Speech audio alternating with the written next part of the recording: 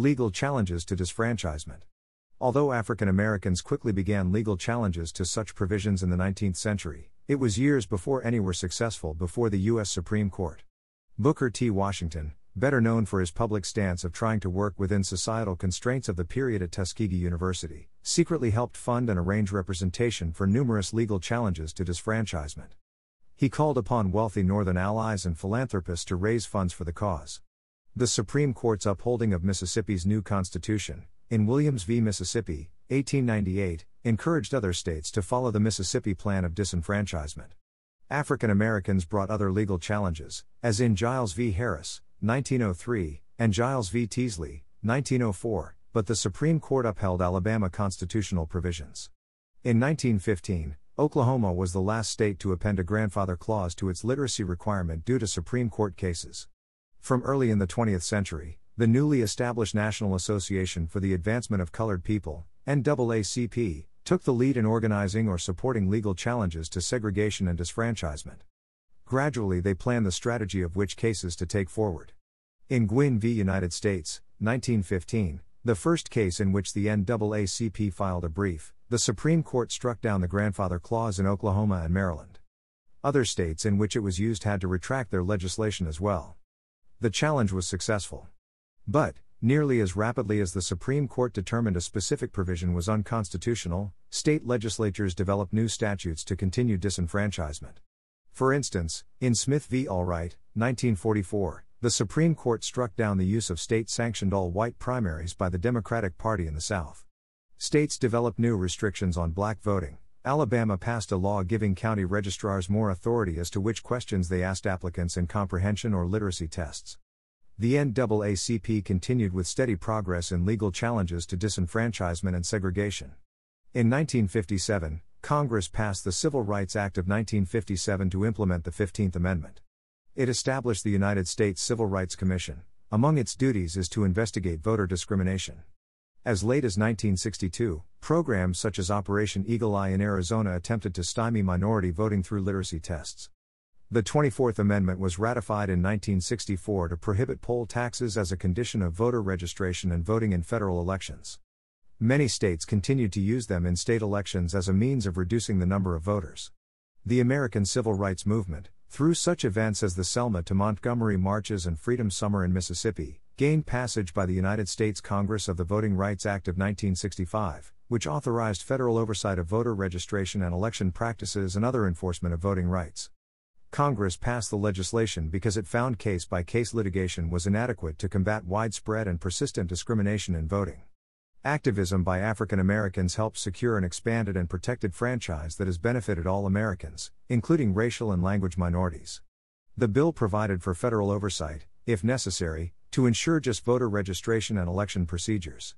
The rate of African American registration and voting in southern states climbed dramatically and quickly, but it has taken years of federal oversight to work out the processes and overcome local resistance.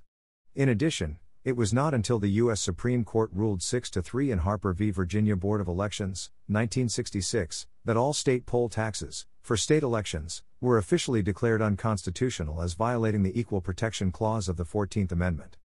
This removed a burden on the poor. Legal challenges have continued under the Voting Rights Act, primarily in areas of redistricting and election systems, for instance, challenging at-large election systems that effectively reduce the ability of minority groups to elect candidates of their choice. Such challenges have particularly occurred at the county and municipal level, including for school boards, where exclusion of minority groups and candidates at such levels has been persistent in some areas of the country. This reduces the ability of women and minorities to participate in the political system and gain entry-level experience. Asian Americans. Voting rights for Asian Americans have been continuously battled for in the United States since the initial significant wave of Asian immigration to the country in the mid-19th century. The escalation of voting rights issues for Asian immigrants had started with the citizenship status of Chinese Americans from 1882 with the Chinese Exclusion Act that was inspired by and built upon the Naturalization Act of 1870. The latter act helped the judicial system decide a person's ethnicity, and if the person was white, they could proceed with the immigration process. While the Chinese Exclusion Act specifically targeted and banned the influx of Asian immigrants looking for work on the West Coast due to the country that they were from and their ethnicity. Without the ability to become an American citizen, Asian immigrants were prohibited from voting or even immigrating to the United States during this time. Things started to improve when the Chinese Exclusion Act was repealed in the mid-20th century, and Chinese immigrants were once again able to seek citizenship and voting rights. In spite of these setbacks, it was not a complete ban for Asian Americans. Simultaneously, a minority of Asian Americans were politically active during this era of the 1870 Naturalization Act and Chinese exclusion. However, the Asian American community gained significant advancements in their voting rights later, with the McCarran-Walter Act of 1952. With this act, the Asian American community was able to seek citizenship that was not on the basis of race but on a quota system that was dependent upon their country of immigration. Shortly after the McCarran-Walter Act, the Voting Rights Act was signed by President Johnson in 1965. It thus came a new era of civil liberties for Asian Americans who were in the voting minority. Women. A parallel, yet separate, movement was for women's suffrage. Leaders of the suffrage movement included Susan B. Anthony, Elizabeth Cady Stanton, and Alice Paul. In some ways this, too, could be said to have grown out of the American Civil War, as women had been strong leaders of the abolition movement. Middle and upper-class women generally became more politically active in the Northern Tier during and after the war. In 1848, the Seneca Falls Convention, the first women's rights convention, was held in Seneca Falls, New York. Of the 300 present, 68 women and 32 men signed the Declaration of Sentiments which defined the women's rights movement. The first National Women's Rights Convention took place in 1850 in Worcester, Massachusetts, attracting more than 1,000 participants. This national convention was held yearly through 1860. When Susan B. Anthony and Elizabeth Cady Stanton formed the National Woman Suffrage Association, their goal was to help women gain voting rights through reliance on the Constitution. Also, in 1869 Lucy Stone and Henry Blackwell formed the American Woman Suffrage Association, AWSA. However, ASA focused on gaining voting rights for women through the amendment process.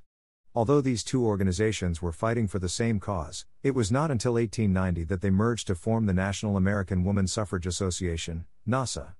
After the merger of the two organizations, the NASA waged a state-by-state campaign to obtain voting rights for women. Wyoming was the first state in which women were able to vote, although it was a condition of the transition to statehood. Utah was the second territory to allow women to vote, but the federal Edmunds-Tucker Act of 1887 repealed women's suffrage in Utah. Colorado was the first established state to allow women to vote on the same basis as men. Some other states also extended the franchise to women before the Constitution was amended to this purpose.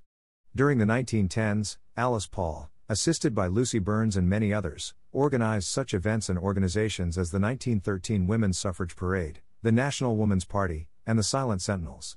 At the culmination of the suffragists' requests and protests, ratification of the 19th Amendment gave women the right to vote in time to participate in the presidential election of 1920. Another political movement that was largely driven by women in the same era was the anti-alcohol temperance movement, which led to the 18th Amendment and Prohibition. Military. Suffrage was never extended to members of the military due to military status. Individual members of the military received suffrage in accordance with the distinct categorical extensions that occurred throughout the nation's history. Matters pertaining to military members' voting rights in elections in the United States have focused around two issues: absentee voting rights and requirements for nonpartisanship in election-related activities. Absentee voting rights. Many military members stationed overseas were historically excluded from voting, de facto, due to state laws pertaining to absentee voting. Scholars have written that state-level policies to allow absentee voting for military members were often enacted when a political party in power thought that doing so would improve their re-election rates. For example, at the time of the American Civil War, it was widely believed that military members would vote Republican, and thus, states with Republican governors and legislatures tended to pass bills allowing military members to absentee vote or commission election officials to go to the battlefields and garrisons to collect votes. States with Democratic governors and legislatures tended not to pass such bills. Similarly, a partisan controversy emerged over whether to simplify voting procedures to allow for absentee balloting for military members in the lead-up to the 1944 elections, given that fewer than 2% of military members on active duty would be able to vote under current state laws at that time. The military and the general public were thought to be highly supportive of absentee ballot measures that would enable military members to vote while stationed overseas in active duty. However, following a December 1943 Gallup poll reporting that military members would favor President Roosevelt, a Democrat, by 61%, and the belief that the military vote could swing the upcoming election, a fairly split 78th Congress was slow to pass measures to enfranchise military members stationed overseas. Generally, Democrats favored enabling absentee ballot procedures for military members, believing that a majority of the members of the armed forces would support their party, while Republicans were generally opposed, believing that their re-election would be disadvantaged. An exception to this pattern was that Southern Democrats tended to oppose the measures because it would enfranchise thousands of persons who were disqualified under state laws, such as Black Americans. The initial legislation, the Green-Lucas Bill, was rejected, and Congress instead passed a measure, which became Public Law 712, that made ballots contingent upon state certification. Federal legislation, such as the Uniformed and Overseas Citizens Absentee Voting Act, UOCAVA, of 1986 and the Military and Overseas Voter Empowerment, MOVE, Act of 2010 have removed the power from the states to control absentee voting regulations for military members. Military members are now able to absentee vote, no matter where they are stationed. Nonpartisanship in election-related activities. Military members are required to publicly maintain a nonpartisan stance on political matters while acting in their official capacity. They may not engage in activities that associate the Department of Defense with any partisan political campaign or elections, candidate, cause or issue. The Department of Defense Directive 1344.10 and the Hatch Act outline that members of the armed forces who are on active duty are permitted to express their personal opinions on political candidates, make a monetary contribution to a campaign, sign a petition to place a candidate's name on the ballot, and attend a political event as a spectator. Members on active duty may not participate in partisan activities such as soliciting or engaging in partisan fundraiser activities, serving as the sponsor of a partisan club, or speaking before a partisan gathering. In addition, all military members, including National Guard and Reserve Forces, are prohibited from wearing military uniforms at political campaign events.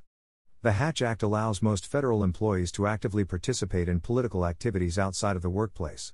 There are, however, significant restrictions on fundraising, running for office in partisan elections and using one's authority in the political arena.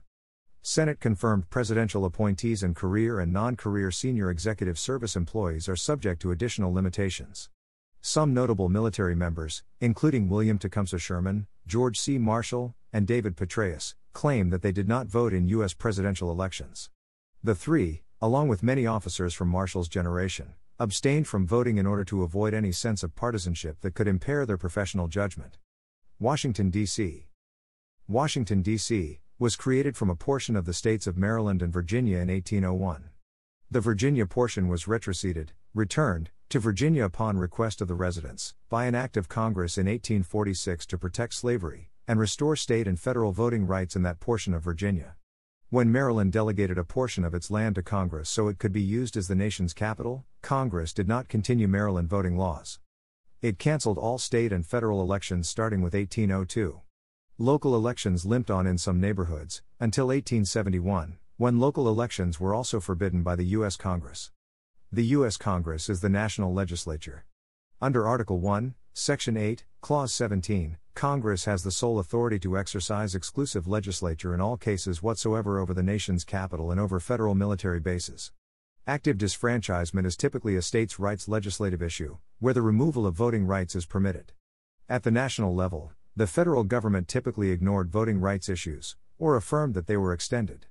Congress, when exercising exclusive legislation over U.S. military bases in the United States, and Washington, D.C., viewed its power as strong enough to remove all voting rights. All state and federal elections were canceled by Congress in D.C., and all of Maryland's voting rights laws no longer applied to D.C. when Maryland gave up that land. Congress did not pass laws to establish local voting processes in the District of Columbia. This omission of law strategy to disenfranchise is contained in the congressional debates in Annals of Congress in 1800 and 1801.